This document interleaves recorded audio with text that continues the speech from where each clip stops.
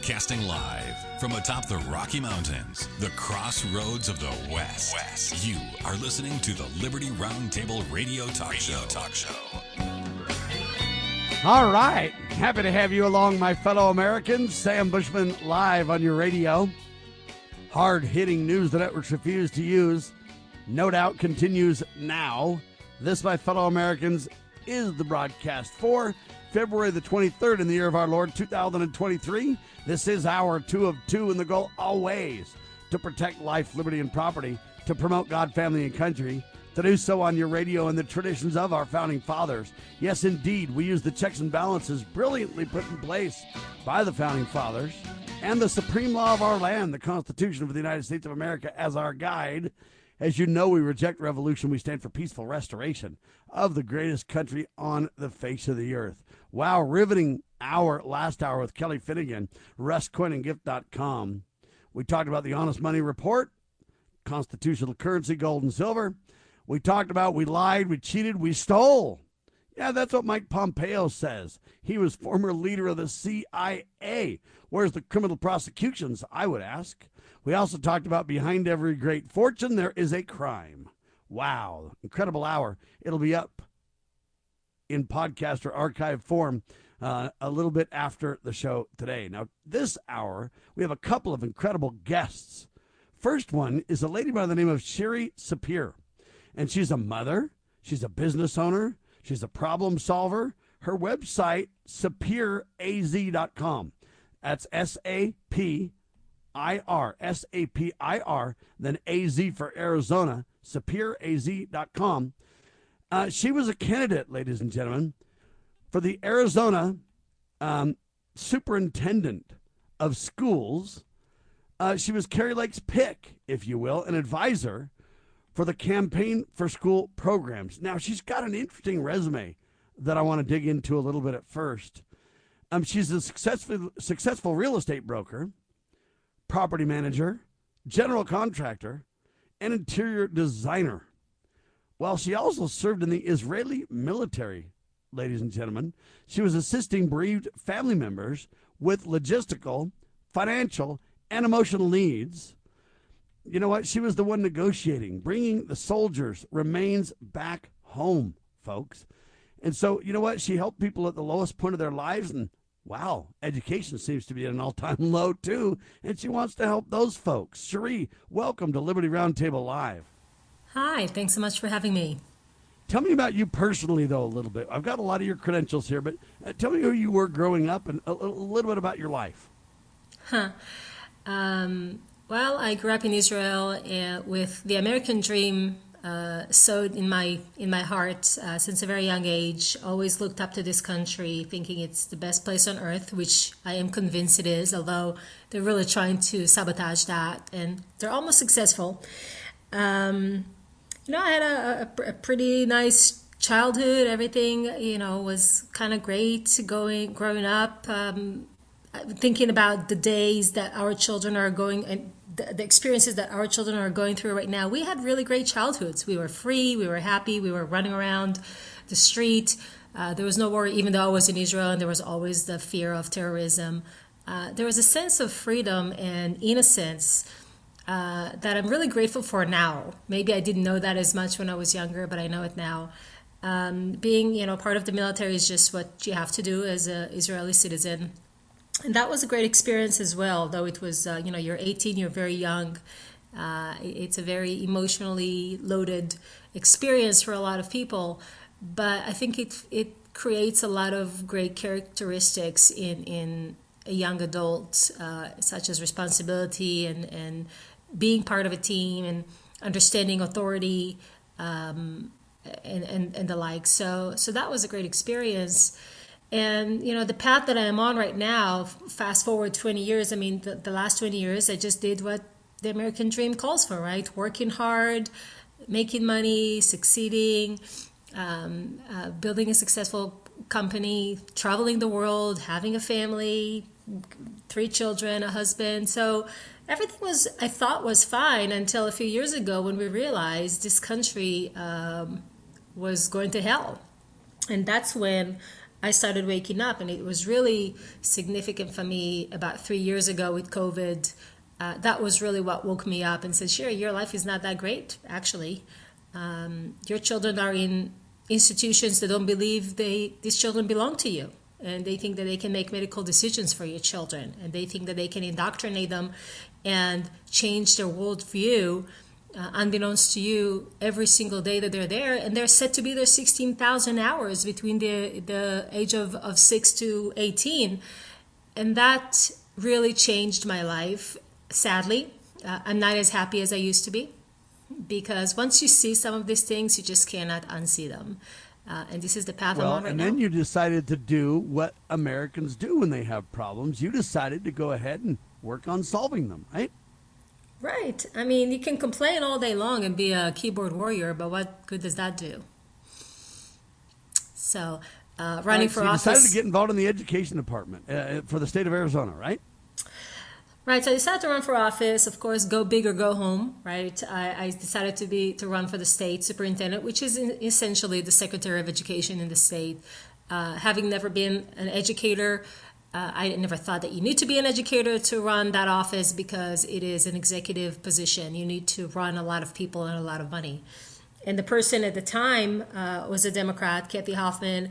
She rolled out the mask mandates, and she was all for the shutdowns of the schools, which I fought against, and ended up pulling my kids out and put them in a private school, because I was not going to have them in remote learning for months on end.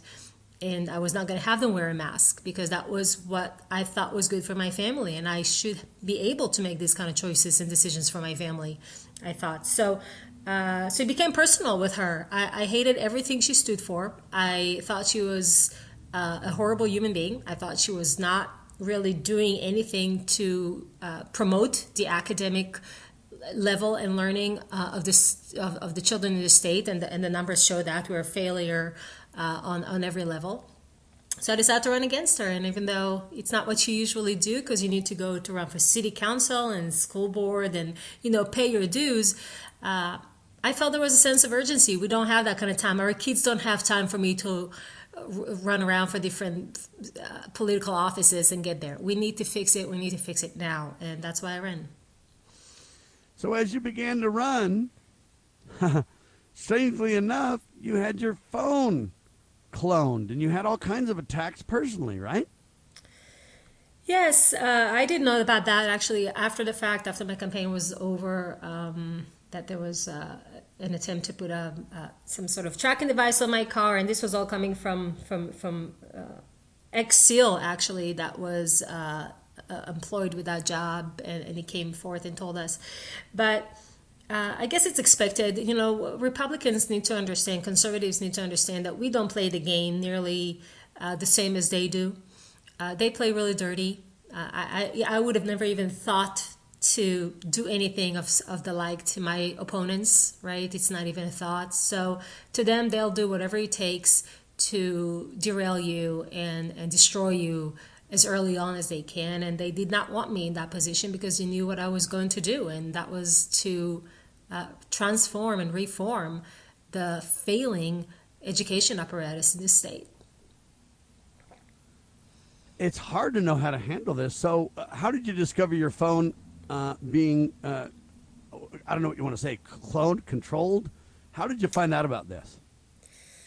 Actually, somebody who is in security that actually ended up winning an election here for a seat, I'm not going to specify, he had, because he's in the intelligence community, he had somebody who was tasked with that job come forth and say, I came to one of the meetings to see her to do that, to put the device on her car, and I really liked so much what she said. It was so difficult for me. I decided not to do it. And he came and told us. Now, whether or not they put it, somebody else ended up putting it, I don't know. These things kind of go on, and they live for as long as the battery lives, and a month or two, and it's gone. So, but the fact that this was even something that they assigned anybody to do was, I'm just a mom. I'm just a regular person. We don't expect to be having our rights violated and our privacy violated. And that you will to some extent when you're running for office. You're no longer just a private citizen, but it but shakes there's you. lines that we don't accept crossing in America, right? You would think. But I'm telling you So right now, what- the other side is not thinking that way. Amen to that. So what did cloning your phone do then? Did it allow them to pretend they were you? Did it allow them to monitor your communications? What do you think the intent is? Yes, they monitor your communications. They can download data and then pictures and documents and to some extent even call logs and text messages, depending on how they did that. So yeah, they can. Your information then is theirs, and they can save it and use it against you when the time comes. All right, what does the landscape look like now? You ran on, in my opinion, some incredible principles. You ran on what your website contains now, which is a transparency portal. You ran on exposing indoctrination. You ran on a parent's bill of rights and more. I think what you ran for is what matters most. Exactly. That's why they didn't want me in that office. And it's what everybody wants if they just know how bad things are. You know, the problem is that a lot of people don't understand how bad things are. There was a bit of uproar in this country during the COVID times with the shutdowns and some more of us showing up. Hey, can you go ahead and skip the break for me? Go ahead, Sheree. Thank you. But the problem was that a lot of these people kind of settled back into their comfortable life, and they continue to send these children to what I called indoctrination camps, and that's exactly what they are. This is not anymore about the mask or the shutdowns. This is about a coordinated effort and success, by the way, to change the hearts and minds, the set of values, the moral compass, the worldview of our children, to hate this country, to hate their parents, to hate themselves. And they're doing it so well right now that anybody who's keeping their child in a public school just need to understand that they're sending their child into a building that is on fire. And I recommend against it. Now, I know in a lot of other states, people don't have choices. We in Arizona do have school choice that's universal that we passed last year. And of course, the new governor, who is a Democrat, is going to do everything she can to take it away from us. And she might succeed eventually if we lose the House and the Senate in a couple of years. But for now, we have it. And I know other states don't have that luxury. But if you do have the opportunity to spend the money somewhere else, if you can pull your kids out of the public schools, you're going to do yourself a big favor, because I traveled all over the state of Arizona for 18 months, and I can tell you, meeting with thousands of people tell me, we send our kids to high school, and especially when we send them to college and university, they go liberal and they don't want to speak with us anymore. And I heard it so many times, and I encourage every one of the listeners to think today of anybody they know, maybe it happened to them, and see just how prevalent that problem, that phenomena is around this country, where your kids are going to higher education and you're losing them. You want to learn more about what Shiri Sapir is doing, ladies and gentlemen? You can learn more about her problem-solving opportunities. Her website is very informative.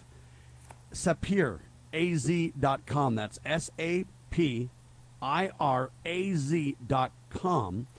And I really think that portal is critical. It's a transparency portal, ladies and gentlemen, to help you understand the indoctrinations that's happening. And really, a parent's bill of rights was kind of what you were going to advocate for, and to some degree what we need. But, people don't understand. If you don't put your kids in the government school, you don't need a bill of rights, right? So I appreciate the bill of rights, and I appreciate the response. How well did that trend? Because, everybody lost the elections. Kerry believes it was fraud. I think she's right about that reality check. Where do you stand on that, and what do you think here? Yes, our elections are far from perfect. A lot of people ask me if I'm going to run again, and I say absolutely not. Everywhere I go, people tell me, we don't think you lost. So whether it's true or not is irrelevant. The problem is that the sentiment among the people of this country and this state is that there is election issues. And for those who are in power, if there is really no problem, do everything you can to be transparent and help us change that sentiment. At the very least, that's what you should do, right? But they're not trying to do that. They're not coming forward. They're not trying to clear the laws, or make sure they enforce the laws that are on the books, and make sure that everything is transparent and clear. They're not doing that. So we don't feel comfortable with what happened. We don't think this. I definitely don't think Arizona is blue. It's shocking to me that we lost most of the state positions this last election. Is just the Attorney General, the Secretary of State, the governor. I mean, I've been around this state. This state is not blue, I can tell you. So it's very heartbreaking to see, because the policies that they're rolling out are unbelievably damaging for the state and for its people. And when it comes to our rights, they really don't care. They really just care about the power and to continue to implement their agenda. And I can tell you, they've targeted the kids for 60 years now in this country. But they targeted the kids because every child today that is being indoctrinated in the public school is going to become a voter. Not this year, not next year, in 5 years, in 6 years. They're in the long game plan, right? It's not just about winning tomorrow. Not like us, the Republicans, who want to win now and change now, and we feel so passionate. They're sitting there, they have their strategy, and they knew that through the children, like Hitler said, the one who owns the youth owns the future. They know that if they get the children, they got everything. And I can tell you, in school board meetings, in other places, you can see these kids step up and talk, and I cringe, because they just such group thinkers, and they are so trained to say the same talking points, like almost like on the media, right? When you have those different news channels saying exactly the same thing at exactly the same time, because they all got the same script. That's how it is, and it's disturbing. And if we're losing this youth, this generation, and I'm talking in the next 5 years, it's not long. They're not going to need to mess with our elections. They're not going to need the border open. They are training our Democrat voters in our schools on our dimes every single day. We're set to lose this battle. Cherie Sapir with me, ladies and gentlemen. SapirAZ.com, the website. What do you think the American people should do now? I know you lost the election. I know Carrie's fighting to try to get transparency and accountability there. We commend Carrie for her work, commend you for your efforts. But what do you think the American people ought to be doing now? What can we do to counteract this, right? So we need to understand, how did we get here, right? The way we got here is through, again, coordinated effort of a lot of their nonprofit organizations going into our communities, especially minority communities, and gaining their trust. They're sitting there for a year or 2 or 3. They're in every YMCA. They're in every other, community organization, and they help them. They help them with a path to citizenship. They help them with food stamps, with Section 8, with a divorce lawyer, whatever you need, they have. Now, these nonprofit organizations, and a lot of them get a lot of our taxpayer money, they're sitting there in these communities. They gain their trust. They recruit people from within the community to spread the word, to knock on doors, to make the phone calls, to gain the other community members' trust, and they get them to vote. The Republican Party, tell me about something that's similar that we do, that's remotely similar to that. Nothing. We do rallies, everybody's coming with their cowboy hats and their flag shirts, and they're singing along, and then we go home. It's not the same. There's no way we're going to win this way. There's no way we're going to win this way. Then they took every association over, from the Firefighters Association to a lot of the police associations, definitely the teachers' unions, the real estate associations, every association there is in this country, they've taken over. Do we have any counterpart to that? Do we have anything that's similar to that that's working? No. So they're forcing us to give our dues to them, even though this is a right to work state. A lot of people do for different associations because you want to belong, because you need some of the information, and they're using our money against us in elections. They're using that money, like with the school board candidates, right? The school board associations, the national, the one that's called us domestic terrorists. We're paying into that, and then they're using it against us. So their model is so vast and so comprehensive and so just fantastic, really. It's brilliant. And then you're looking at the Republican one, and it's nothing. It's some rallies. It's some people pissed off, sometimes showing up to city council or a school board meeting, thinking that they vote the same day when the machines are tampered with is the most genius idea there is. Well, that's not obviously not working out for us. So what are we doing? We're not winning. We're never going to win this way. We have to create the exact same system, to have an identical system to the one that they have, and unleash it. And to me, the answer to that is the churches. Those same churches that have these huge mega buildings that can have hundreds of children in school there, instead of having that church empty the entire week and just being used on Sunday for a couple of hours, because these children are with the indoctrination camps, for 16,000 hours from kindergarten through 12th grade. How much do you have them in the church? 2 hours, 52 weeks a year, times 12, do the math. Less than 1,000 hours, less than 1,200 hours. Are you going to win that war, that cultural war?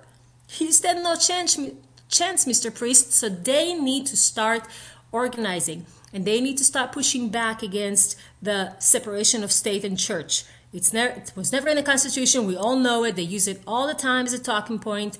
We need to be able to have all the churches come together and say, sue us. Come and sue us. Like the Transformers, right? The one Transformer is weak, maybe, but when they're all joining together to become that big Transformer, nobody could beat them. That's what the churches need to do, because they're the only already organized. It's like my buddy and co-host Kurt Crosby says. They say you can't have Bibles in schools, but what if everybody brought their Bible? What are you going to do, arrest everybody? Right. Your point's well taken, and that is the solution.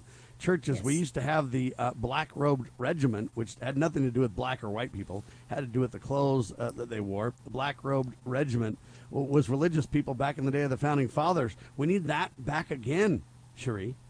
Absolutely. Listen, I'm Jewish, right?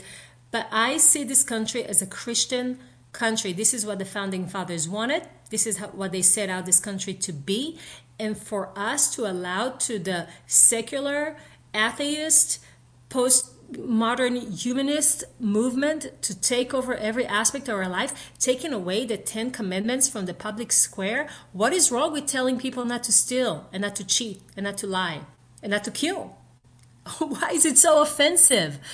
This is why we're 60 years too late. I can tell you right now, we're 60 years too late to this, but we have a slight change if we completely have a revive and revolution within the churches and saying, you know what, we were really trying to play the game, but you don't continue to bow down just to keep your tax exemption status. What good is your tax exemption status in these big buildings and these beautiful artifacts and this beautiful band and music and lights and all of these things when these kids are then going to college and you'll never see them again? And they marry a secular atheist. What good is that? And the statistics show that that's what you're set out to have happen to you if you keep your kids in these institutions. So the churches need to wake up. That's all I can tell you. If they come together and they fight it like a lot of churches did in California against the tyranny and the mandates, they made some waves. They were successful. And I think it's time that we do it all over this country. Cherie Sapir, thank you so much for your time. Ladies and gentlemen, if you want to learn more, she's talking about solutions in education. She's a problem solver. She's come to America and thinks it's the greatest place on earth. I agree with her. She's been defrauded out of her election. That's my opinion, to which I'm entitled. Carrie Lake carrying that ball. We back her 100% in that. Sapir, that's Sapiraz, because she's from Arizona. SapirAZ.com is where you can learn more about her incredible work and efforts. If you had a final parting shot to tell the world, what would you say, Cherie? I would say save your kids. We're on a children rescue mission. Save them, love them, hug them, and keep them away from indoctrination. God bless you and your work, ma'am. We'll talk soon. Thank you. There she goes, doing a phenomenal job, ladies and gentlemen, right here on the one and only Liberty Roundtable Live. Coming up next, Pete Sepp, National Taxpayers Union, on your radio.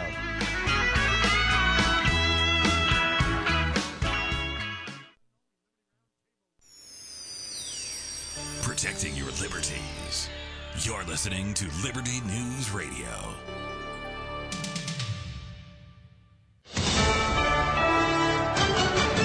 USA News, I'm Lance Pry. The House Judiciary Committee will hold a hearing today called the Biden Border Crisis Part 2. As Democrats blame scheduling conflicts for not being able to attend today, both sides of the aisle agree to disagree on a solution. NBC correspondent Ali Vitali in Yuma, Arizona. Even as this issue is so persistent and so agreed upon by both sides that there is a crisis here and something needs to be done, there is little to no agreement on what that something is. As ice storms and blizzard conditions continue to hinder the Midwest today, along the West Coast, snow could reach the shoreline. National Weather Service meteorologist Frank Pereira. And that's going to bring snow into parts of the country that don't typically see snow, with snow levels dropping all the way to the coast across portions of southern Oregon and northwestern California. Former President Trump criticized the federal response to the toxic train derailment in East Palestine, Ohio, as a betrayal during a visit to the village where residents and local leaders are increasingly frustrated with the minimal federal response. Unfortunately, as you know, in too many cases, your goodness and perseverance were met with indifference and betrayal in some cases. After 3 weeks since the devastation, Transportation Secretary Pete Buttigieg has arrived at the site of the train derailment in East Palestine, Ohio this morning. Fans have been talking about a collaboration for a bazillion years, and now it's happening.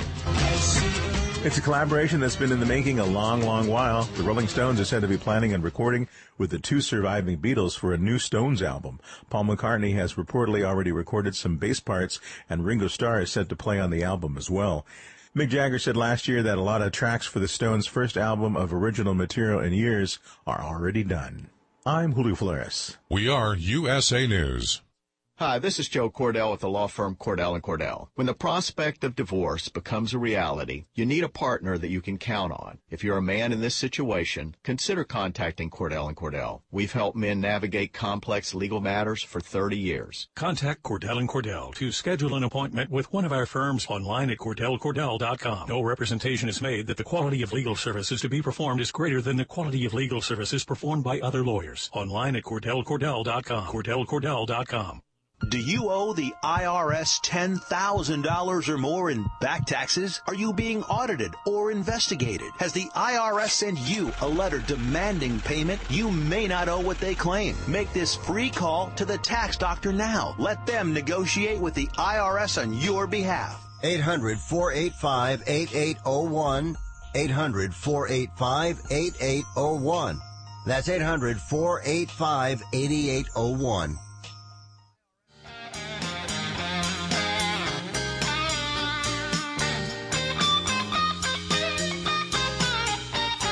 All right, ladies and gentlemen, back with you live, Mr. Pete Sepp, president of National Taxpayers Union, NTU.org. Welcome back, my friend.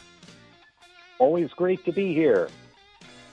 Man, we have so much to cover, sir. There's some incredible articles at NTU.org. I'm going to start with a couple of headlines to really drill home the point. Pete can rock and roll with each headline. CBO, that's the Congressional Budget Office. CBO new budget baseline should raise red flags for lawmakers. Article written by Demian Brady. Incredible prose here highlighting the concern that they're not even close to balancing the budget, and they're not even really talking about it, Pete. Yeah, that's the real problem, Sam. The Congressional Budget Office, of course, is the official scorekeeping arm of the U.S. Congress. They're not some partisan outfit. They're intended essentially to provide just data to members of Congress, Republicans and Democrats, to determine where the nation is fiscally, revenues and expenditures and whatnot. Well, okay, so the latest baseline, in other words, the annualized projections for revenues and expenditures just came out about a week or so ago. And now, even though the pandemic is largely past us, the emergency spending associated with the pandemic is supposed to be past us. The good news is the deficit fell from about $3 trillion in 2020 to $1.4 trillion. Unfortunately, next year it's going to start rising again. Even without more spending on the pandemic, there are other federal spending programs that just keep outstripping federal revenues. It is just a constant battle to keep spending down. That's the real problem here, Sam.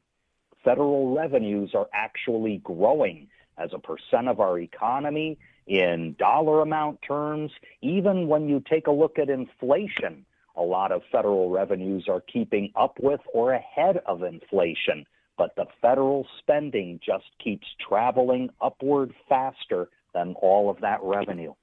And the reason that happens, Pete, I'm going to be clear and explain it on the kitchen table as simply as I can. If I misstep, say so. I want to get this right, but I want to be clear also. The reason that is, ladies and gentlemen, is you and I, when we look at our budgets, if I'm going to spend $100 and I say I'm not going to spend any more this year than $100, that's my budget, then I don't spend any more than $100. If I want to spend less, then I spend $99. If I spend 101, that's more, okay? But that's not the way that the government budgets. What they budget is, hey, over the next 10 years, we're going to spend $100 today. Next year, $110. Next year, $120. Year after that, $130, $140, $150. And they're saying they're not really even increasing spending because all they're doing is carrying out projections. So in their minds, in their world, in their circles of deception, there's really no increase. You and I would say that's right. Psychotically absurd. But they would say, no, we were going to spend $200. Man, the last 5 years, all we've done is, well, we've kept with what was projected. We haven't increased any spending at all. Now, it's a flat-out lie in our world, but isn't that how it works, Pete?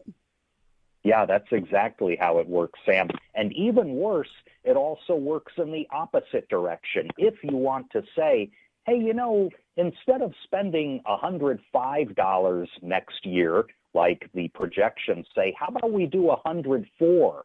Well, okay, most people in the real world would say, well, if you spent $100 a year before, you're getting a 4% increase in spending. Not in Washington. They'd say, well, wait, we were going to spend 105, so you're actually cutting spending by 20%.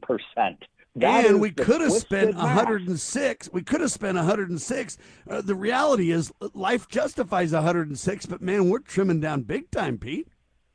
Yeah, that's right. That's exactly right. And that's why we're in this problem. And that's why we need to look at the CBO's budget baseline. The CBO doesn't play those games. The CBO gives it to you straight. It's a data organization, and they're telling you by the baseline budgetary reality, it should be raising red flags for not only lawmakers, as Damian Brady wisely says, but for we the people to push back and say, you know what, this cannot continue. But now we got another concern on our mind. Nicholas Johns at NTU.org brings it up, says, hey, SCOTUS, don't break the internet. I mean, this is, on one hand, laughable. On the other hand, when you understand that it's real. Pete? Yeah, this is a problem because, once again, when politicians don't understand the thing that they want to tax or regulate or subsidize, taxpayers get into trouble really quickly. And boy, that starts with the internet. When you think back to the mid-1990s, when the internet was becoming something that most households were attracted to and wanted to use, one of the first things that politicians wanted to do was tax it. Figure out how to put a special tax on internet services above and beyond the taxes you used to pay on your phone line, for example, to have slow internet service brought into your home. Same thing when it got faster and you got it through cable television or even through satellite. Those services were already taxed. Politicians wanted to slap a tax on top of it. We were able to fight back on that. The Internet Tax Freedom Act was passed and kept getting renewed. It was finally made permanent, and it said to elected officials, you're getting enough taxes already from taxing the existing service. Don't say that just because you're getting the internet over a phone line or satellite or cable, you get a special tax. No. Well, this is what's happening with something called Section 230 of the Communications Decency Act. What it basically does is provide immunity to online platforms for content that gets posted by third parties. In other words, if something violent ends up on an internet platform, well, the platform may decide, hey, this is a problem. We don't like this kind of rhetoric. If they're breaking the law and actually encouraging people to break the law, certainly they have a duty to take that content down. But if it's just controversial, how is the platform itself supposed to police that? Section 230 says the platform can't get sued for that kind of content. Well, people are suing now, and the case is going all the way up to the U.S. Supreme Court to decide, well, can these platforms that provide just the forum for certain content be held financially liable if somebody uses that content for a bad thing? And the Supreme Court, if the oral arguments in this case were heard very recently, and many of the justices actually expressed some humility, something you very rarely see in Washington, D.C., and they were saying, look, we don't think that as a court we should be experts on technology or Section 230 or how regulations should go. Why doesn't Congress get some expert opinions and figure out whether there needs to be legislation here or not? And that's a sign that the Supreme Court may say, for once, again, in Washington, D.C., maybe we won't mess with the internet. Maybe we won't mess with something we don't understand. And boy, well, and that's the problem. You got the top attorneys in the land that are supposed to know everything. Now they're telling you that it's beyond their lack of understanding and knowledge. And that's kind of why I think that the government should not have meddled with the internet in the first place. All the regulations. Now what we're debating is, well, was that regulation good or bad? Let's tweak the regulation, or let's get rid of the regulation altogether. And what they do is they create this crisis based on government created crises in the first place. Pete? Yes, exactly. And it even goes into the spending area. A lot of local governments, for example, taxed their citizens to create government-provided internet services. And, you know, that's an awfully expensive proposition, and you see it all over the country in places like Tennessee and Montana, Iowa, where governments decided to provide internet service courtesy of taxpayers, and they could never break even on the service. They always needed more money. And that, too, is a lesson that governments don't necessarily know what they're doing in areas like these. We pray they won't break the internet. What do you think is going to happen? After hearing these oral arguments, I get the feeling that the Supreme Court may back off. The decision may be very narrow, but they might very well say, hey, if you're going to do anything in this area, it's going to be up to Congress and not a court. I don't necessarily know if Congress should be meddling, but I sure know that courts shouldn't be meddling. Well, and that's the point, ladies and gentlemen. Think about the checks and balances that this great country is known for. If we're going to change legislation, it needs to be a congressional change. Now, you and I can push for Congress to do something or not do something. That's what we should do. But certainly the courts don't make law. They interpret law. And the most they can say now is, we think this law is bogus. Congress, go back to the drawing board. You're leaving everybody confused here. And it's up to you to straighten it out. That's our prayer. All right, quick pause. When we come back, remote work is here to stay. We'll talk about it in seconds with Pete Sepp, president of National Taxpayers Union, NTU. Why does the left lie constantly? Because they get spiritual power from lying. The lies come from Satan, the father of lies. John 8:44. Here's how the political lying process works. Satan provides the beast with a lie. Then the more they use the lie, the more spiritual power they get. Look, the media is a lie multiplier, and this multiplication gives more evil spiritual power to the beast, and that can overwhelm and even deceive the body of Christ, especially when the body is being disobedient to the head. The churches today are incorporated, so they're subordinate to human government. They obey the beast and do nothing to restore our national relationship with God. And the government shall be on his shoulders, Isaiah 9:6. That verse is not for the present-day church. Rather, it is for the end-time church, the body of the line of Judah.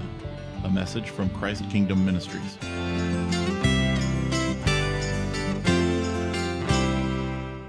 How many times do I have to tell you? I swear, it just goes in one ear and out the other. Don't you understand English? Your children are probably too polite to tell you. Hello? Those things on the side of your head aren't turnips? But they get just as frustrated when you won't listen to them as you do when they won't listen to you. Do I need to speak slower? In fact, few things show children how much they're valued and respected more than a parent's willingness to listen. Tell me what you did at work today.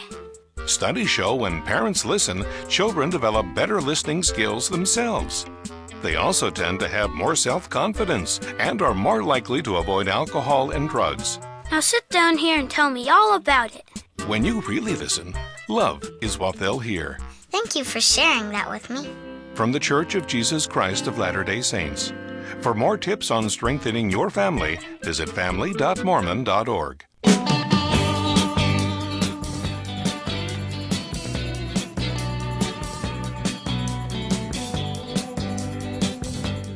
Live and on your radio, ladies and gentlemen, Pete Sepp, president of National Taxpayers Union, NTU.org, with support on the most local of levels all the way up to the general level of our government, providing think tank solutions and ideas to lower your taxes and pay for the proper limited role of constitutional government. Boy, howdy, do they have their work cut out for them.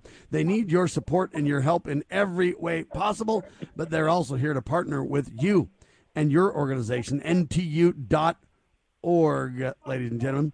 Where does your state rank is the question. The 2023 Rome Index, How State Income Tax Codes Affect Remote Work and Mobile Workers, an incredible article by Andrew Wilford. Remote work is here to stay, folks. I'm telling you right now. The Census Bureau estimates that, you know what? The number of Americans working remotely since 2019 has tripled to like 27 plus million people, right? Some Americans have returned to in-person work, but you know what? Most folks have a hybrid arrangement where they work from home. How is this panning out from a tax point of view and from a day-to-day life point of view, Pete? Well, unfortunately, tax and regulatory policies have not kept up with remote work trends. We fail to see the proper actions being taken on things like filing thresholds. In other words, if you work a certain number of hours from home every week, you're in a different state, you spend maybe 1 day a week working from your home and 4 days a week commuting. Unfortunately, in many cases, there are a lot of states and even localities that say you even spend 2 hours a week working outside a jurisdiction. We still believe that we should be able to reach into your home and tax you, even though you're not actually commuting into our state or our city. They still want the money. There are also reciprocity agreements. Some states decide, well, okay, we're going to split the tax revenues here depending on how long a person actually commutes to a state versus how long they actually work at home. But a lot of states don't do that. Again, they say, we don't care. We want all the money, and we don't care if we're taxing you twice for the same work. Your state that you live in and our state that you commute to, we want the same amount of money regardless of what you do. That's also wrong. You also have what are called convenience of employer rules. You know, these are requirements that if a taxpayer switches from commuting into a state to working remotely in another state, they still have to keep paying income taxes to the state they used to commute into. Also, terribly unfair. And so what we did was create this index, Remote Obligations and Mobility, or ROAM, that ranks states on the burdens that they put on remote and mobile workers and their employers. There are a few surprises here and a few unfortunate not surprises, and we can certainly get into that. And the problem, Pete, is the average American, you know what, they can't know or keep up or be responsible or even deal with this in any way. Can they really? Not really, because in some cases, it may even be your locality. Look to places like Ohio and Michigan, for example, that have pretty steep local taxes, and you might be violating a law and you don't even know it. And that can be a real problem for workers. It can be a problem for employers, too.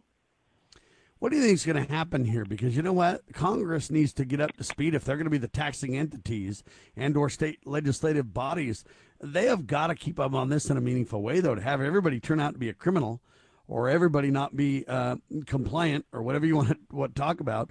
You know, most people are just like, look, I don't mind paying my fair share of the proper role of government. I'm okay with all that. What I'm not okay with is always being the enemy, always being the bad guy that can never comply, never keep up, never know if I'm even safe from being maybe a perjuring myself or a felon on what I claim and don't claim. And I'm not trying to get out of anything. I'm not trying to be the enemy of the government, but they're almost forcing me to be in that status and always in fear, always in, man, I don't even know if I can write under the penalty of perjury that I've done it right, because I don't really factually even know. And as an American, I don't really even have the ability to even figure that out. And you say, well, get a tax consultant, get a tax accountant.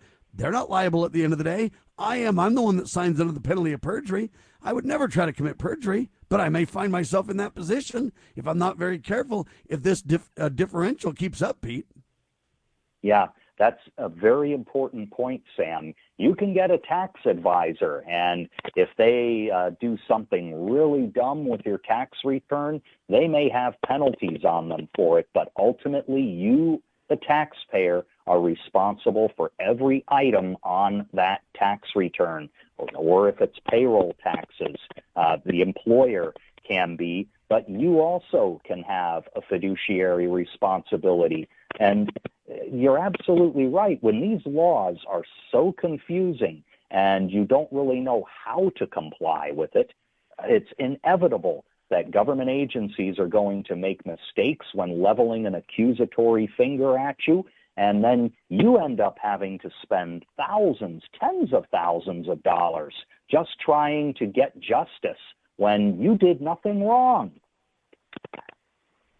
Well, or and oftentimes when you did something you thought was right but turned out to be wrong. And I'm going to give you a 30-second story to make the point. Back in the day, I owned some land, and I eventually traded my land for some stock.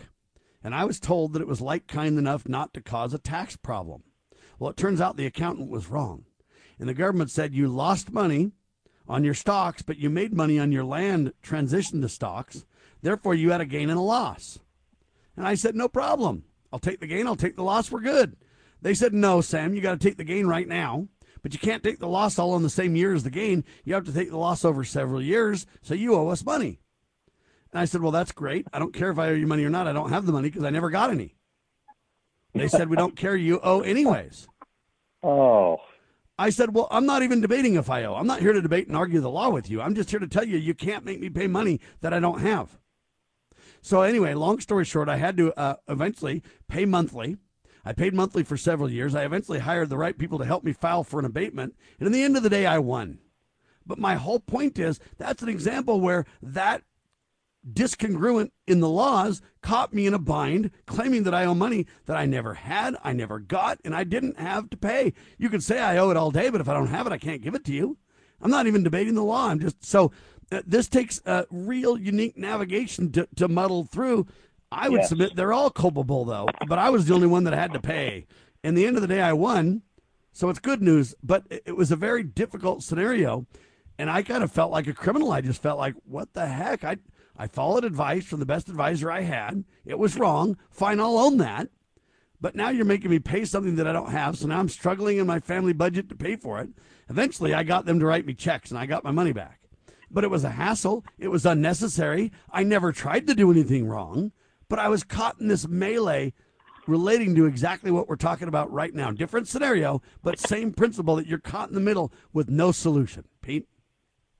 Yes, exactly. And how much time and money and productivity did you spend having to rectify that situation? In the end, that kind of expense is just sunk. There is no way you can recover those costs. And that is also something we need to count as a drain on the economy. Your situation multiplied maybe 1 million, 5 million times over every year, that's billions of dollars in lost productivity and lost money that could be spent doing other things in our economy that could help us take care of our families, help invent that new widget that other people can benefit from, help employ others. That needs to be counted as a cost, too. And let's make it very clear. It cost me several $1,000s and hundreds of hours to resolve, plus a lot of fear and aggravation. I was thinking that I might go to jail or lose my house, or because I didn't know how I was going to pay for this sum, and I didn't know how I was going to work. I never intended to cheat the government. I never intended to not comply. I never intended to not pay. None of that was on my agenda whatsoever, but they kind of made an enemy out of it. I hate those people now. And I hate them not even so much that I hate paying my proper fair share. What I hate is that even when I do my very best, I'm in some kind of a snare as if I'm the bad guy. I'd love nothing more than just to take care of it and be done and move on with my life. And that's what I think most of us want to do. Thus, the debt ceiling comes to mind. The debate rages. What do you think is going to happen? Are they just going to cave and raise it again? Well, we hope that there will be at least some discussion, Sam, around figuring out why Congress keeps going down this hole. You know, it's one thing to talk about the full faith and credit of the U.S. government and the credit rating being downgraded if we don't fulfill the debt ceiling increase. But we also have to realize our credit rating is going downhill if we don't stop getting into this situation of borrowing so much. We're proposing that Congress hold a week of debate, a whole week, called National Debt Awareness Week, where they take the 10 best proposals from Republicans for reducing the national debt, the 10 best proposals from Democrats, and they actually hold votes on those before they hold a vote on increasing the debt ceiling. Let's have a little bit of accountability. It's a brilliant plan, but here's my plan. Hopefully they'll entertain mine, but I know they won't. I think you just shut down the government entirely, and then you bring back by single item bills anything that's constitutionally justified. The rest you don't touch. Well, certainly. I mean, when you look at Article 1 of the U.S. Constitution and the enumerated powers, I know that we actually studied this topic about 15 years ago and said, what if government was only funded within the enumerated powers of the U.S. Constitution? The budget would be about 2/3 less than it is right now. And I guarantee you that number's probably even more now, given the fact of what we spent on emergencies in the last 3 years. Yeah, but just shut it all down. And then we'll just simply bring back bill by bill by bill. Anything that's justifiably constitutional, we'll bring it back one at a time.